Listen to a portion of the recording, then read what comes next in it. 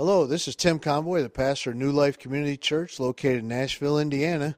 I'd like to thank you for visiting our podcast, and I trust that God will just bless you and encourage you and speak to your heart as you listen to this message.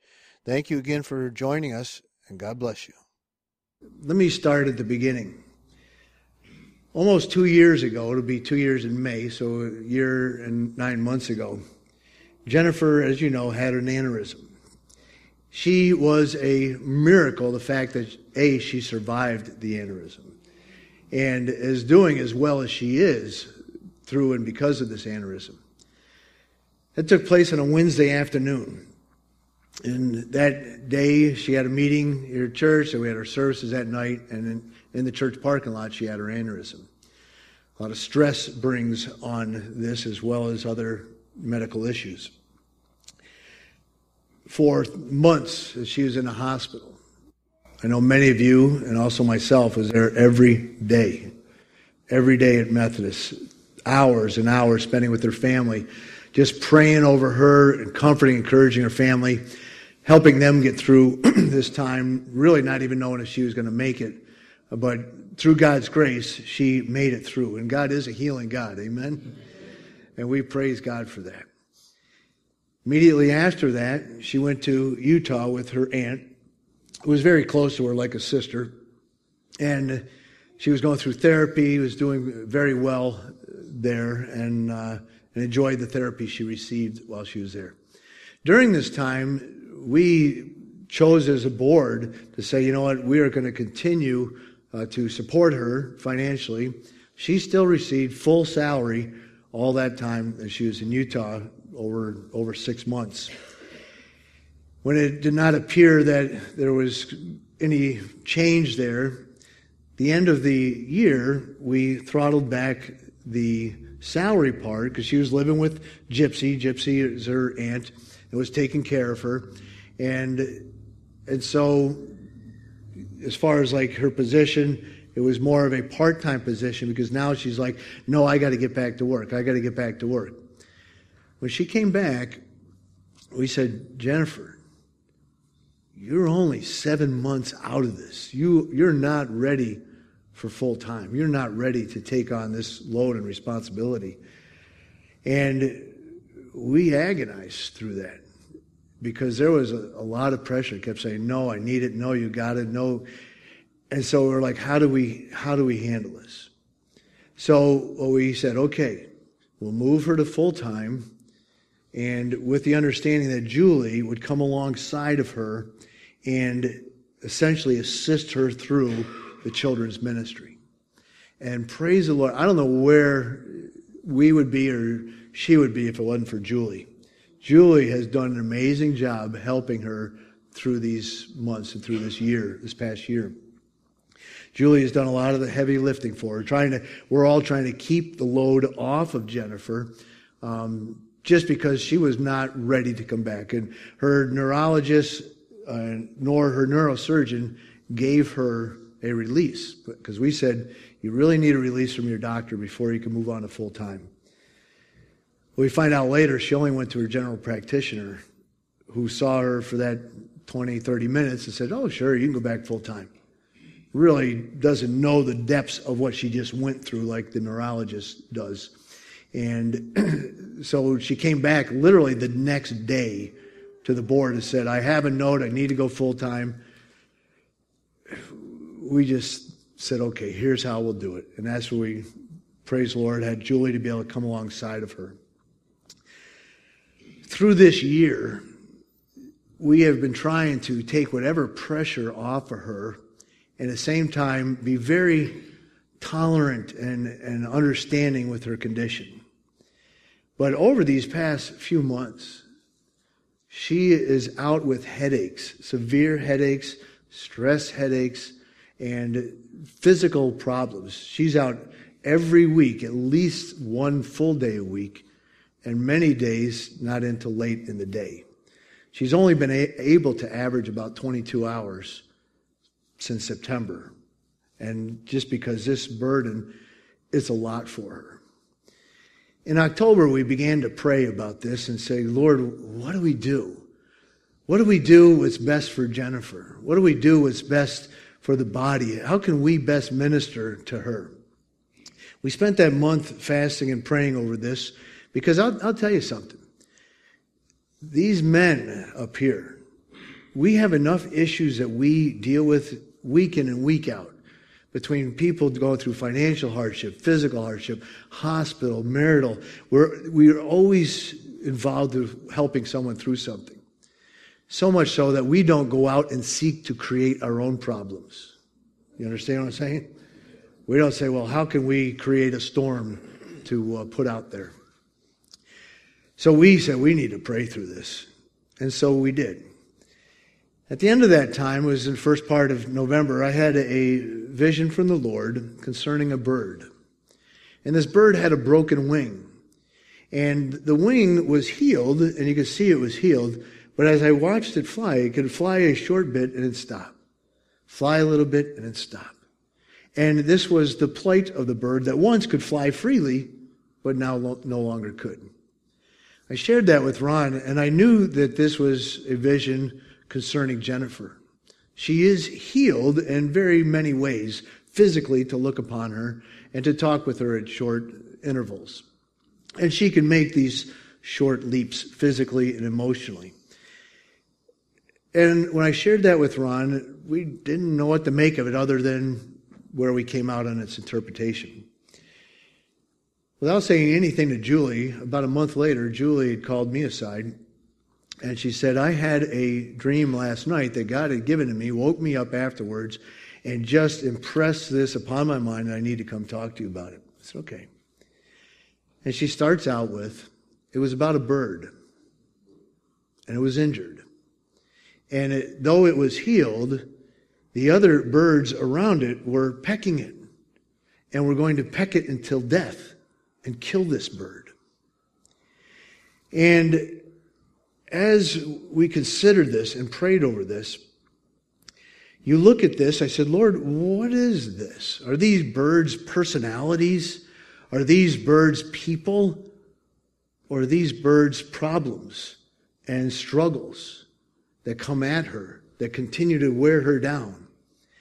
And the thing is this, Jennifer is amazing with people. She is a people person. She has a gift of people, gift of caring, a gift of mercy. She's wonderful with people. She struggles with process. She struggles with how do you do these things. That's why it took her, if you know, it took her a very long time just to drive again because it involves process. It was a very long time for her just to go through some simple things that before were very simple for her, but then became a challenge now. And as we prayed over this, and I said, what do we do, Lord? He reminded me that he is the husbandman. That means the farmer. The farmer does not admonish the other birds, nor does the farmer keep the other birds at bay. What the farmer does is he lifts the bird out of the situation to a place of healing. And I remember saying, Lord, is that what we're doing? In so releasing Jennifer, are we lifting her out? And as sure as I'm talking to you, the Lord said, no, Tim, this is what I'm doing. And you have a choice. You could either not do this and protect yourself from a potential storms or issues or problems or the adversary come at us. You could protect yourself. Or out of heart of compassion, you could release my dove to my hand. And you could trust me that I know what's best and that my plans that I have for her are to help her and not hurt her. Do you believe that for your own life? Do you? I believe that for God and for God's life in Jennifer. That he has plans to help her and not hurt her. And so through this agonizing time, it was not a rash decision. It was over months of prayer and discussion and what to do and try to help her. That we felt the best way to help her was indeed to release her, to let her go. Friday was her last day officially at the office. We are here to tell you this, and I want you to know beyond a shadow of a doubt, Jennifer is not fired. She is not fired because of incompetence. It's not about irresponsibility. It's not about negligence. It's not even about work hours. It's got nothing to do with performance. Jennifer is being let go because of capability, not competence. There is a difference here. And for her to continue on and for us to just let it go in order not to create any waves, we are doing more than a disservice. It is almost an act of cruelty to her. To say, you know what? God has something beyond New Life in which she will blossom. A very close friend of hers, Gail Barrett, Gail and Phil, as I talked to them, hoping they could come alongside of her through this, Gail even said, she won't understand now. She'll be upset now. She'll struggle now. But she will look back, years from now, look back and say, that was the best thing that ever happened in my life. And this is someone very close to her.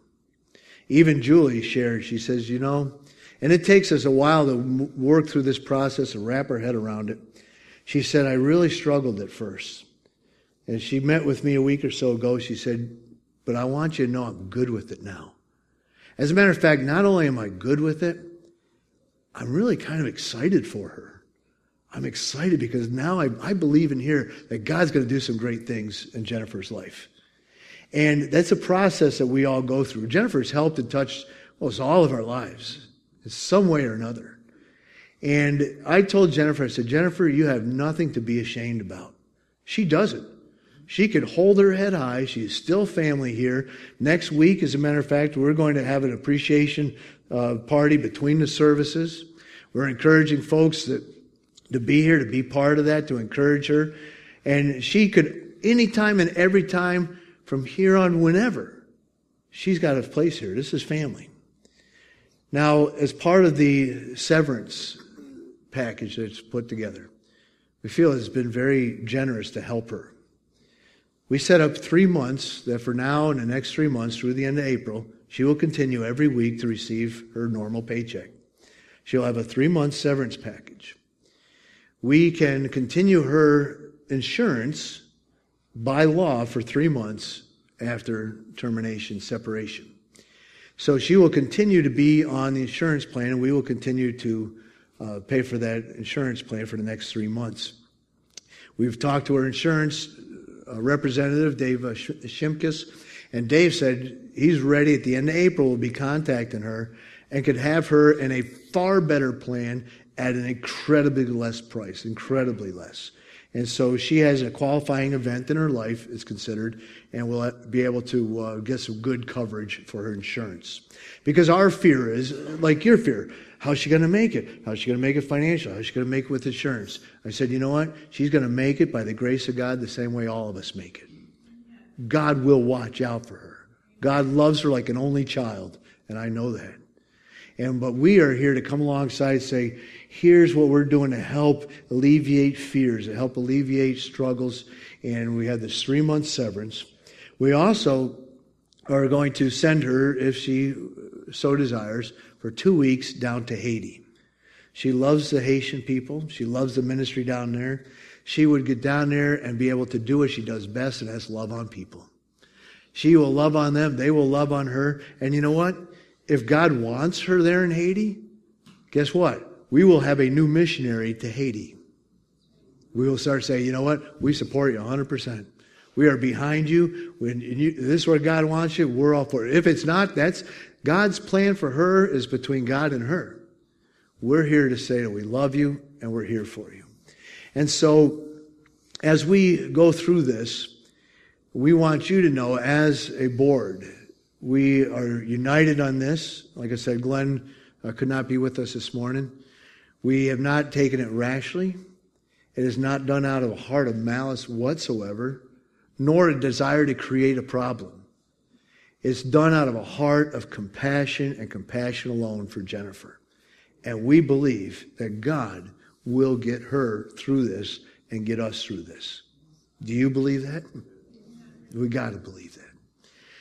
I'm going to ask for us to take the mic and lead us in prayer for Jennifer. I'm going to ask that we stand at this time. And will you just, with a hand extended towards Artist Drive where Jennifer lives, just join with us? Believe that God's grace and Spirit will just wrap His arms around her. Rusty, you lead us, please, as we pray. Will you bow with me, please? God, we just praise you for who you are. Yes, Lord. And we thank you for all you do for us. Thank you, Jesus. And we thank you for your hand on Jennifer. That's right, Lord. We thank you for how you have healed her physically since she had her aneurysm, God. Yes, thank you, Jesus. Thank you, Lord. And we ask you just to flow through her in all she does. God, we ask you to give her eyes to see open doors, God, as we pray for her to see that.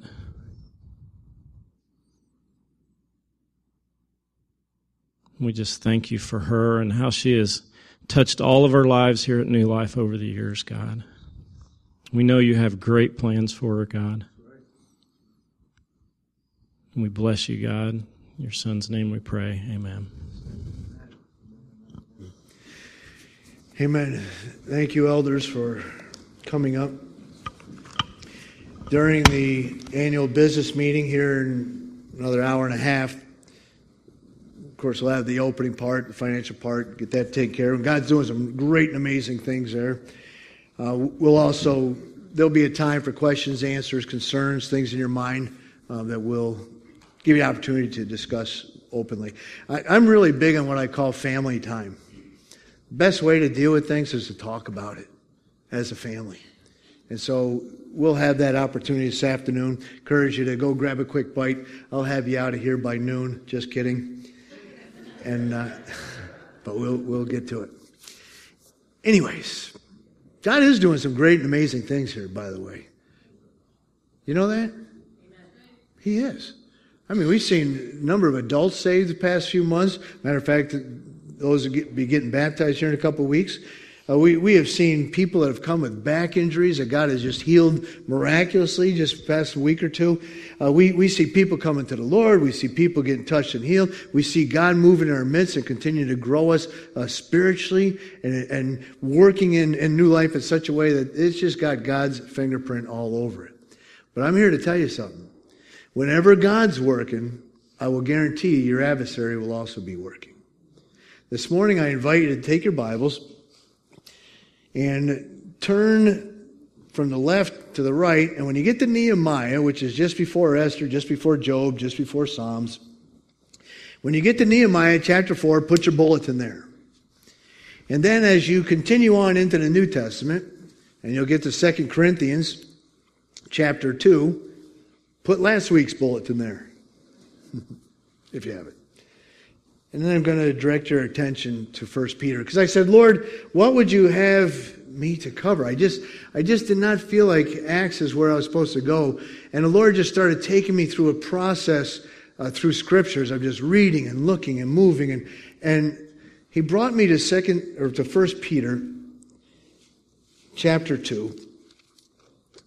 And my message this morning is, trust the Lord, but know your adversary. In 1 Peter chapter 2, that's where he first took me in verse 4 and verse 5.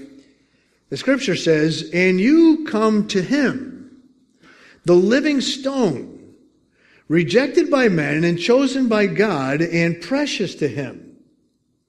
You also, like living stones, are being built into a spiritual house, a holy priesthood, offering spiritual sacrifices acceptable to God through Jesus Christ. We have here an amazing text that the Lord directed me to, and what jumped out at me is a phrase that he used when he said, you are living stones. I don't know if you've picked up a stone lately and tried to have a conversation with one. It's usually a monologue if you have ever tried it. You could try it this afternoon. We won't make fun of you. We'll watch you, but we won't make fun. There's no life in that stone. It's not living. There's no pulse. It doesn't do anything. There's no breath. It's just there. It's a rock. But yet the Lord says that He can take a stone and bring it to life. And He brings this stone to life, and then it becomes a living stone, and He then starts building as the master builder, He Himself being the cornerstone, an eternally living stone. In other words, there is rock there that has strength and stability in faith. It is strong, and yet there's a pulse there because God gave it a pulse. God brought it to life. By the way, can God bring rocks to life? Absolutely He can. If we're made from the dust of the earth, that's really all we are, isn't it? We were made from the dust of the earth. We're just not compacted as tight as a rock. And He said, if we don't cry out, if we don't praise Him, He'll make even that the stones, what? Cry out. Remember, that's a humbling thing when the Lord says, Tim, I can replace you with a rock. Okay. It's not too far of a stretch for you to realize that, oh yeah, you can replace Tim with a rock easy. A little stone will cover it. But you and I are living stones. We are rocks that God is using, and God is doing a building project. And He's building with these living stones. And so, as I read this, I said, all right, you're doing a work, God, and you're taking us, these stones, and you're building something. And then He directed my attention to 2 Corinthians chapter 2, verse 11. Before I read verse 11, I just bring you up in a context. In the context, there was interpersonal issues within the church. And there was, someone got hurt, something happened, someone needed to forgive somebody else.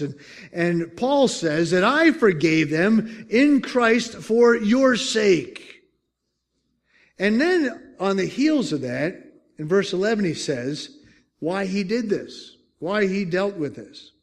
In order that Satan might not outwit us, for we are not unaware of his schemes. So in other words, in the midst of a issue that was taking place in that church, remember, a church built with living stones that God, the master builder, was building. In that church, in the interpersonal relationships, whatever it might be, doesn't necessarily expound, he says there are times when our emotions are involved and we are intertwined with this issue at hand. He says, but as we are involved in this, we need to remember that on the outside, there is someone who is trying to attack on the inside. There is an adversary who will come at us, not only in our church setting, but in our personal lives as well. You can guarantee that Satan, the enemy of God, is also an adversary of you and I. Isn't that right? And by the way, good thing about him, though he comes as a roaring lion, the scripture tells us, yet his teeth have been plucked out. Amen. As well as declawed. He can't do anything but roar at us. He can't do anything because greater is he that is in us than he that's in this world. Amen. And the same is true in your life and my life and Jennifer's life and all of our lives. In Jesus Christ, we are impenetrable to the adversary. Amen. But that doesn't mean that he won't try to scheme his way in, right?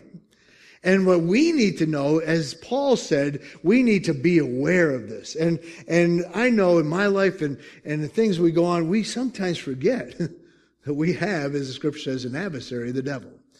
And so as I'm reading this, I said, well, what do I do with this, Lord? And that's where I just said, okay, I flipped my Bible open, boom, landed in Nehemiah chapter 4. And I go, huh.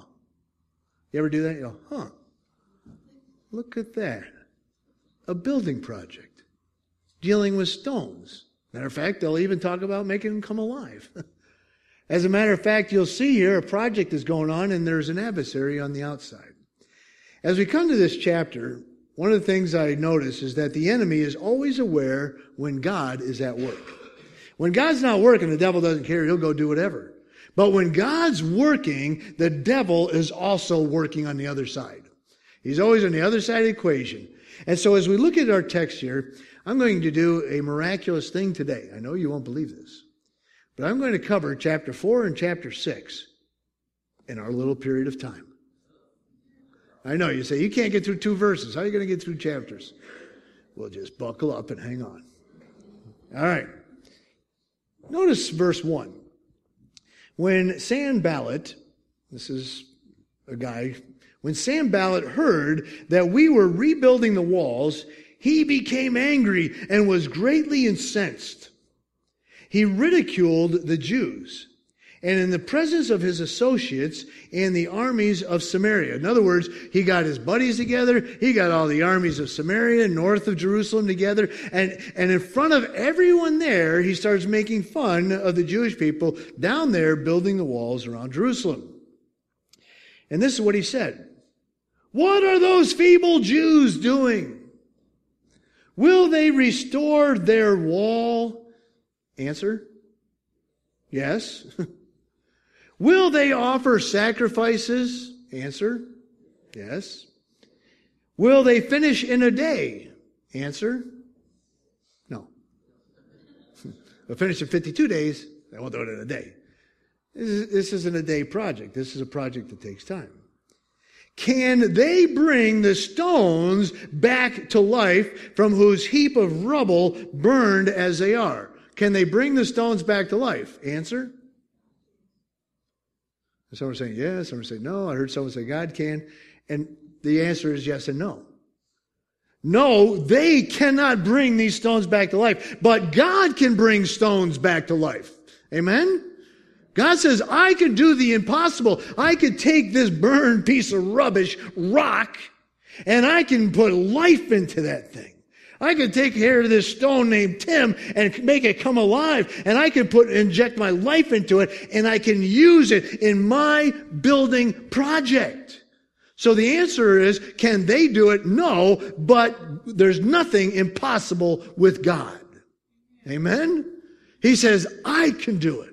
Now, Sanballat, he doesn't know. He doesn't believe God can do it, nor does he want God to do it. Well, then we meet verse 3, another guy named Tobiah. Tobiah, Sanballat Tobiah reminds me of Sanballat, like this real big hulk of a guy rallying the troops, a man's man type guy, causing the trouble. And then I see Tobiah, like this little mousy guy that comes up alongside of Tobiah as a sidekick and go, yeah. And here's what he says. Tobiah, the Amorite, who was at his side. See, there's the sidekick part. He says, what they're building, even if a fox climbs on it, it would break down their walls of stone. So here he's insulting, Sanballat's insulting Israel. He's bringing dispersions against them. He's saying, they're feeble. They'll never do this. And Tobiah comes along and goes, yeah, even a fox will knock that wall down. Well, if a fox will knock the wall down, then why are you so upset about it? Ever thought of that? If it's that lousy of a job, if it's that feeble of a project, if it's that delicate of a wall that even a fox going by will knock it over, then what are you worried about? Because deep down in their heart, they knew when God works, it's not a feeble job. Amen? When God works, it is a stone wall of faith. But yet, here they're mocking him. We notice our adversary's scheme so that we are not unwitted. First is to do this, to mock the work of God. To mock the work of God to others. Secondly, to cast insults and ridicule on others. In other words, stir up trouble. And then he casts doubt into the minds of those that are involved in the work. You say, well, how do you know that they know? Because it was in their book. Right? It's a Jewish book, right? So they wrote what the other guy said. So they knew what was going on. Later you'll see they'll say it right in their faces. So here in their minds, this word comes back to them as a curse that God is not going to do this work. He curses God, his people, he insults them, and he causes discouragement to come in their hearts. Why? Because the adversary knows if he can discourage you, he can defeat you. If he can take away your faith in a holy God and cause you to worry and listen to them, he will put discouragement in your heart, and he will knock you down, and he will defeat you from the work that God is doing. If you're going to continue in the work, you cannot let these insults and ridicule and gainsaying come upon you. Israel heard their ridicule. And what was Nehemiah's response? Verse 4. He prayed, "Hear us, O God, for we are despised." In other words, no question about that. They despise us. "Turn their insults back on their own heads. Give them over as plunder in the land of captivity. Do not cover up their guilt or blot out their sins from your sight. For they have thrown insults in the face of the builders." So they just said keep it amongst themselves. They're throwing this in the face of the builders. "So we rebuilt the wall till all of it was reached half of its height, for the people worked with all their heart." So what was their response to plan A? Their response was they went to the Lord in prayer, they encouraged the people, and they got back at it. They prayed to the Lord they could do something about it, and they got back to work. As a matter of fact, what's interesting, verse 6 infers they were even more motivated. I mean, they had a mind to work. They had a heart to work. They said, man, you know what? Wait a minute. We're not listening to you guys. We're not going to get discouraged. Matter of fact, we're going to put more energy and effort into it. So they got right back at it. So plan A failed. Sanballat and Tobiah and the boys are like, great. Now what? What comes after plan A? Plan B. Plan B, verse 7. "But when Sanballat, Tobiah, the Arabs, and the Ammonites, and the men of Ashdod," which, by the way, these are interesting territories. Ammon is central Jordan and all the ways to the Jordan River. We know it as the West Bank, the other side of the Jordan River. That's the West Bank today. Ashdod is what's known as today as Gaza. Isn't it amazing that still Ashdod and Ammonites, the West Bank and Gaza are still involved with issues with Israel? I don't know if you've noticed that or not. Same players. So the men of Ashdod heard that the repairs of the Jerusalem wall had gone ahead. They're like, man, they're still going ahead. And the gaps were being closed. Oh no. They were very angry. They're not happy when God's working. They all plotted together to come and now fight. Not just make fun of, but now we're going to fight them. We're going to fight against Jerusalem and stir up trouble against it. But Nehemiah said, but we what? Prayed to our God and posted a guard day and night to meet this threat. So plan B was, all right, we're done making fun. Now we're going to fight. Now we're going to come at them. Now we're going to hit them. Now we're going to hurt them. We're going to turn up the heat. So what did Nehemiah do? They turned up the prayers. They say, you know what? We're just going to pray more. They're going to come at us. We're going to pray more. But what's interesting, they didn't just pray and say, well, all right, we're trusting a sovereign God here. They prayed and they posted, didn't they? They prayed to say, Lord, we ask for your protection. And they say, and we're going to post a guard. We're going to be prepared should they come. You see, there's a balance there, and we can get out of balance. We can say, oh, it's all God. It's got nothing to do with us. He's a sovereign God. He's going to do what he wants to do. Is that true? Absolutely, it's true. But there's the other balance to that where God says, now, Nehemiah, don't be a knucklehead. Post a guard. Be prepared. Realize that the enemy's going to come, and faith is not foolish. Faith is not foolish. Faith realizes that there's a problem, an adversary that could come at me. And foolishness does nothing about it.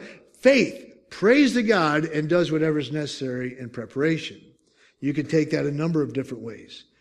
We do the same in our daily lives with our kids. I trust that we pray for our kids, right? You know, Lord, help us. Help these kids to grow up to be godly young men and young women. And I pray for my grandkids' spouses already. I do. Right? You have not because you ask not. I'm going to be praying for godly spouses for them. And if you have young girls around my grandson's age, let me know. We'll talk later.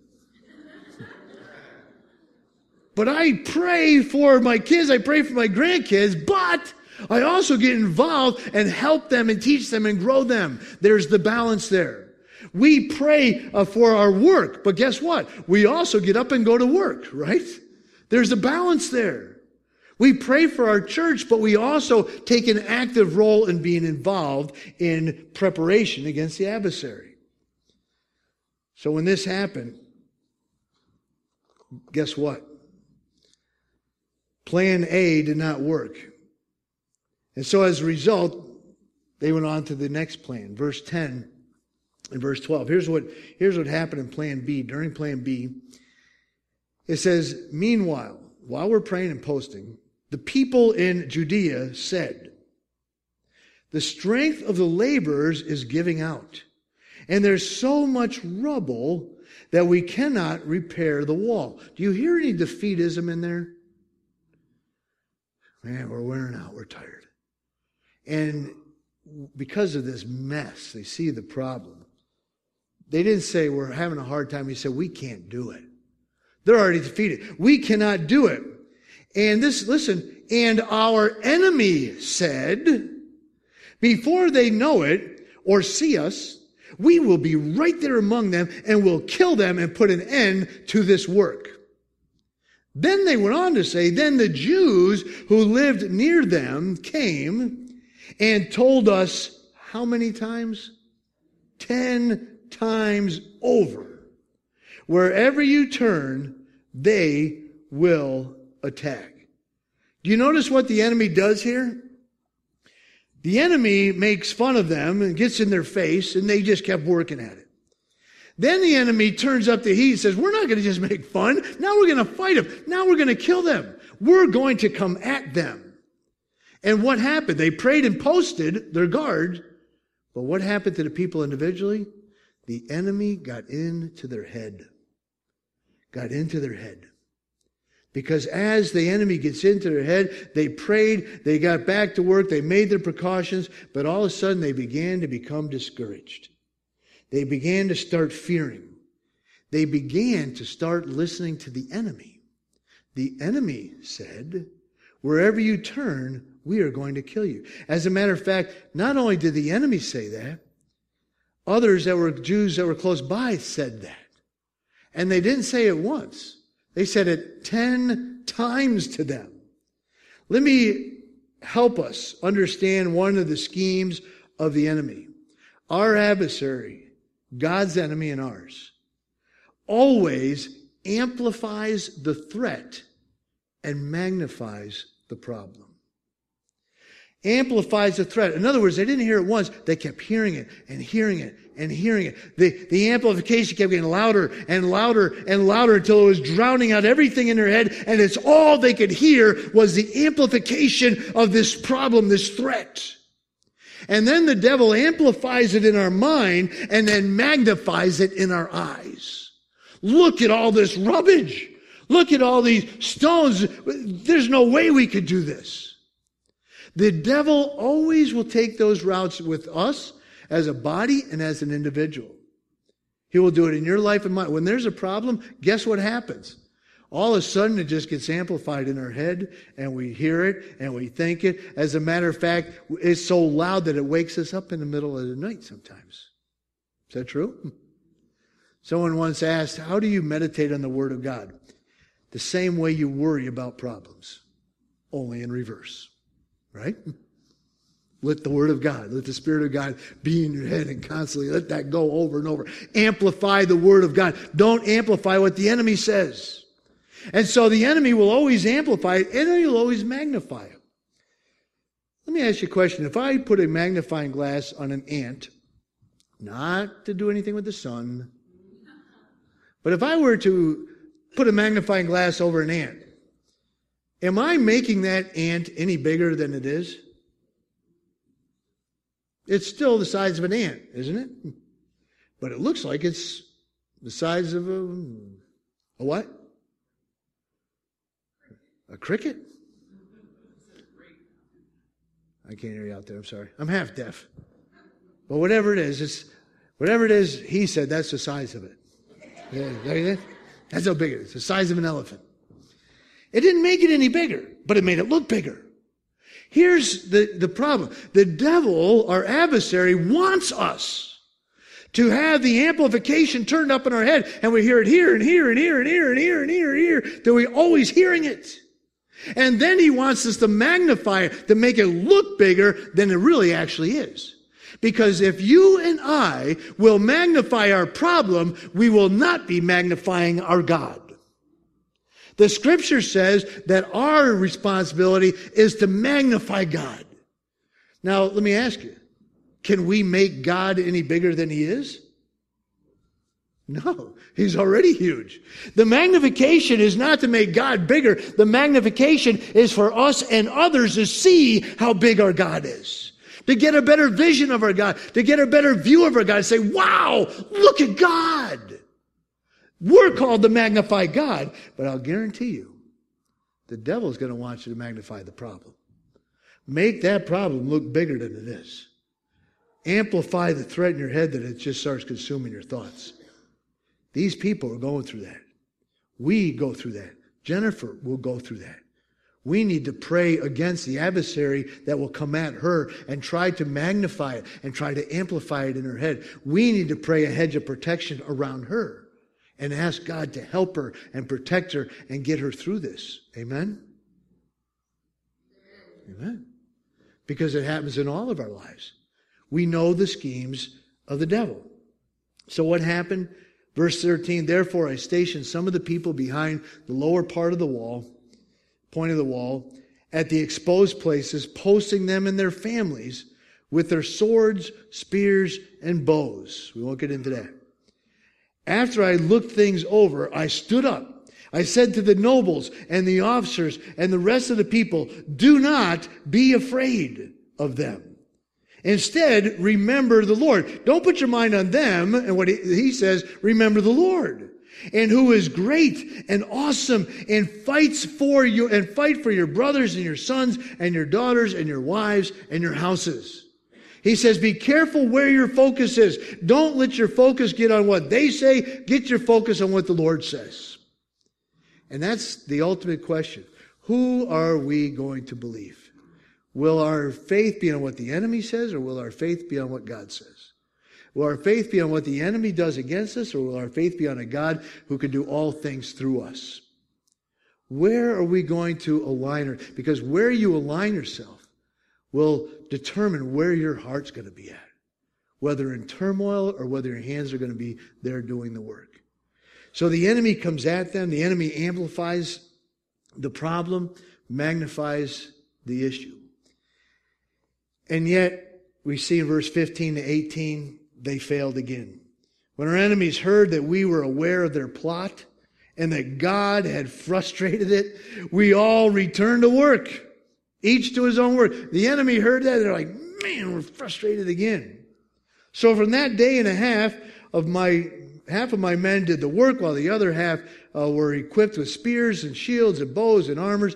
The officers posted themselves behind all the people of Judah who were building the wall.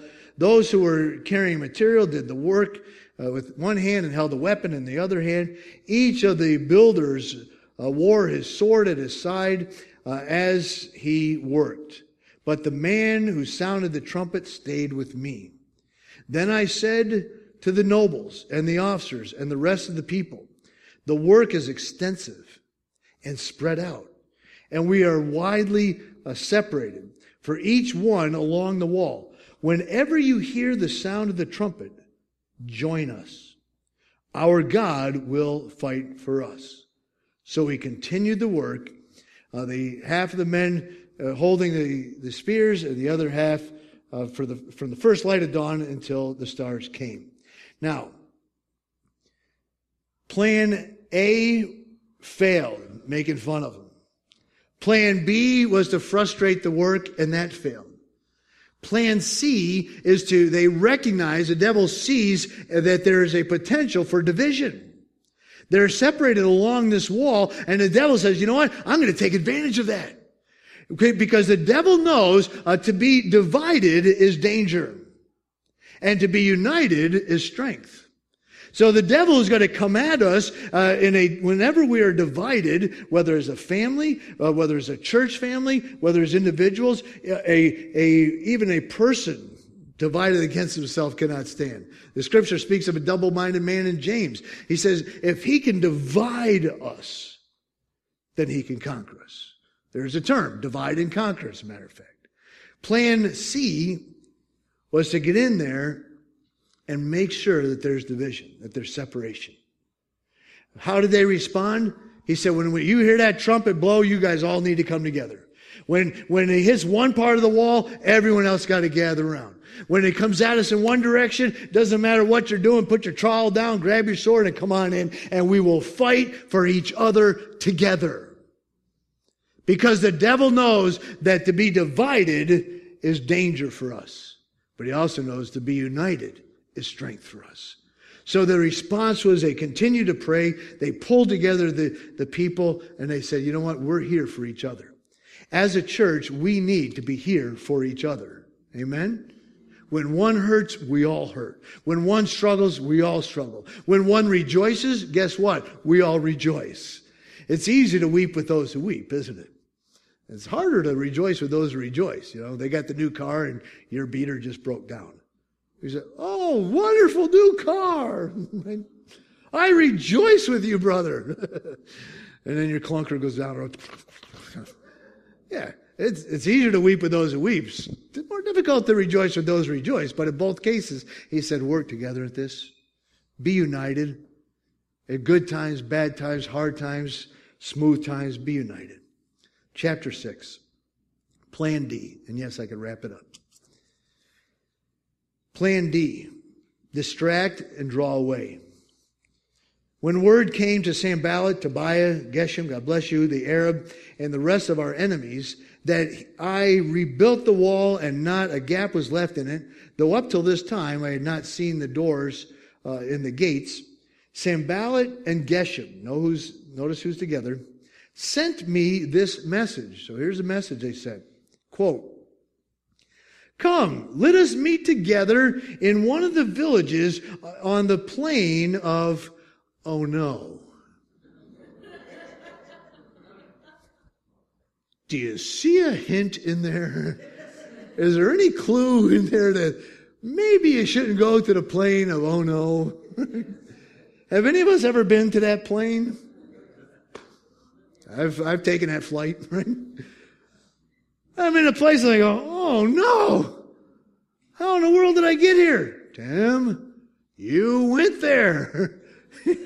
And you crazy knucklehead. I'm in the plains of Ono, and whenever I go to the plain of Ono, guess what? I always have regret. What did I go to that plain for? So he invites him to the plain of Ono. But they were what? Scheming, plotting to harm me. So I sent messengers to them with this reply. I'm carrying on a great project, then cannot come down. Why should the work stop while I leave it and go down to you? 4 times they sent the same message, and each time I gave the same answer. So what is the plan D? Plan D is to distract by drawing away. Come away from the others, Nehemiah. Come over here to the plain of Ono. Get away from them. Don't worry about them. You just come over here with us. We'll take care of you. And if he didn't get the message the first time, they came at him again and again and again. The enemy just kept coming back. Come on over. Come on over. Just forget them. Come on over here. Move us out of the place where God is working and come over here. So we just want to meet with you. We just want a little downtime with you. Nehemiah's solution, stay at it. Don't fall for it. And know that the adversary is always persistent. Let him keep being persistent. Stay at the work. When that didn't work, plan E was enacted. He almost does the whole alphabet here, but we won't. Verse 5. 4 times it didn't work. Then the 5th time comes. Sanballat sent his aide to me with the same message, and in his hand was an unsealed letter in which was written. Now, so the aide comes again. He sends him again for the 5th time. He has the same message. This is an audible message that hey, come on down to this village in the plain of Ono, and we need to talk to you. But in his hand was a letter. It wasn't a sealed letter for your eyes only. Confidential letters are sealed. They would bring it to the one in charge. They would open it up, and it was between the 2 generals or whoever was discussing this. It wasn't a letter that would just be for Nehemiah's eyes only. Read it, throw it away. It's very important that it says, for it was not sealed. It was public knowledge. They made sure it was public knowledge. As a matter of fact, when they got there, essentially it was read publicly. And here's what was read. It's reported among the nations. And Geshem, you remember Geshem? He's just hanging out with Sanballat. Geshem says it's true. I heard this, and this guy says it's true. Well, this guy's been plotting with you. This guy's in your camp, and there's a good witness, right? Well, this has got to be true. If Geshem said it's true, it's got to be true.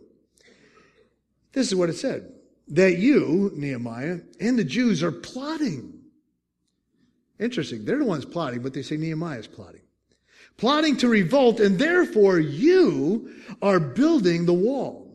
Moreover, according to these reports, you are about to become their king, and have even appointed prophets to make this proclamation about you, Nehemiah, in Jerusalem.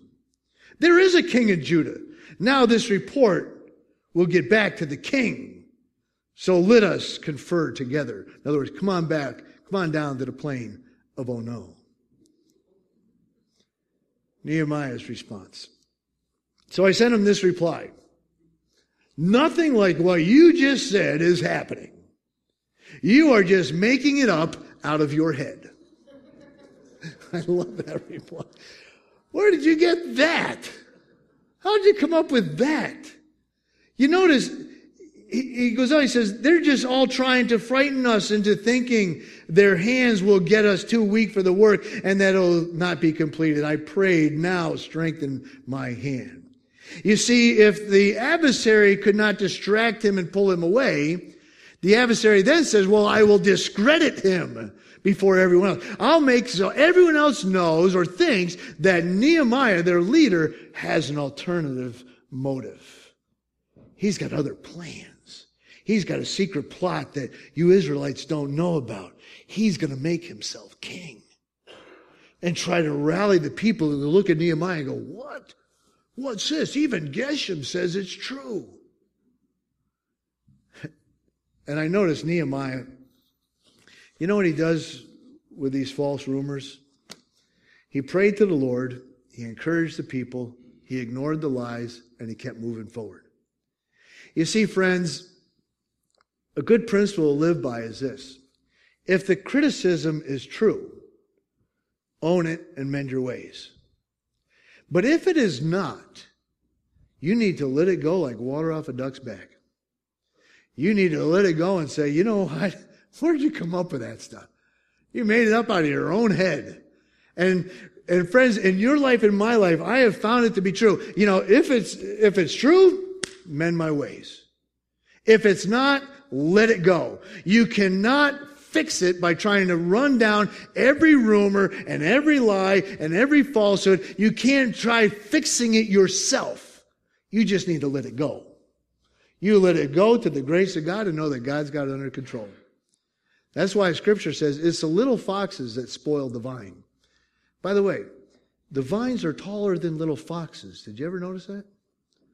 The little foxes spoil the vine not because they're trampling the grapes.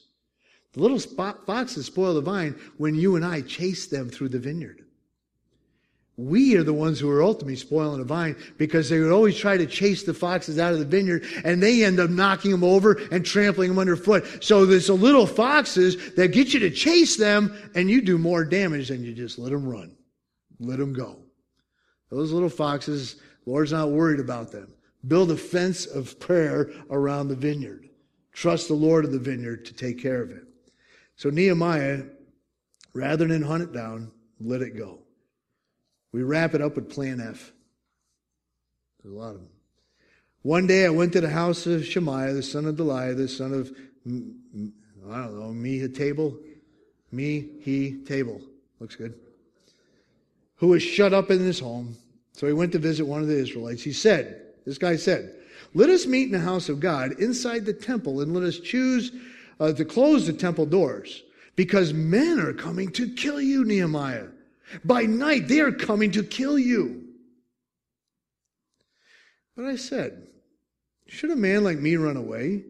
Or should one like me go into the temple to save his life? I will not go. I realized that God had not sent him, but that he had prophesied against me because Tobiah and Sanballat had hired him. It's amazing what people will do for a little money, isn't it? 30 pieces of silver will turn over the Messiah. A lump of money to the guards will say that the disciple stole him by night. He had been hired to intimidate me so that I would commit a sin by doing this, and then they would give me a bad name to discredit me. Remember Tobiah and Sanballat, O God. Because of what they have done, remember also the prophetess Noadiah and the rest of the prophets who have been trying to intimidate me. In other words, the adversary tries to discredit from without with this open letter, tries to get and discredit from within. And friends, that's how the devil rolls. He tries to get in our heads. He tries to get us pulled aside. He tries to discredit the leadership. And this isn't a protect him thing. No, the elders, he will come after elders. He will come after the leadership that you provide in your areas of ministry. He will always go after leadership, and he will be an accuser of the brethren to God. He will accuse us to each other, and he will accuse us to ourselves, because that's how he rolls. And the question is, are you going to let yourself get wrapped around the axle? Are you going to let yourself get drawn in? Or are you going to say, is this of God? Because if it's not, I want nothing to do with it, he says. I'm not going in. Well, he goes on, praises the Lord, mission accomplished, verse 15. The wall was completed in the 25th of Elul, around September, 52 days. Notice, by the way, as I close, when all our enemies heard about this, all the surrounding nations, look what happened to them. They were afraid. They lost their self-confidence because they realized that this work had been done with the help of our God. And by the way, you read the very last verse of the chapter. Old Tobiah continues to send more letters. The devil will not give up, period. Our job is not to get him to stop. He won't stop. That's how he rolls. He doesn't know any better. Our job is to be aware of the devil's schemes and not to get sucked into it, not to get distracted and pulled over to the plane of oh no, not to get pulled into something that's not of God, to say, Lord, we are going to be united in Christ. We are going to pray this through. We are going to trust you, the great God, to continue to do a great work. And we are going to continue to put our hand to the work and watch the great things that you have for us as a church, for us as individual, for Jennifer and her life, and for what he's going to do in and through New Life. That's what I believe. This is what God led me through. And I said, I am glad to be, as you are, one of the living stones in his fence building project. The adversary will come.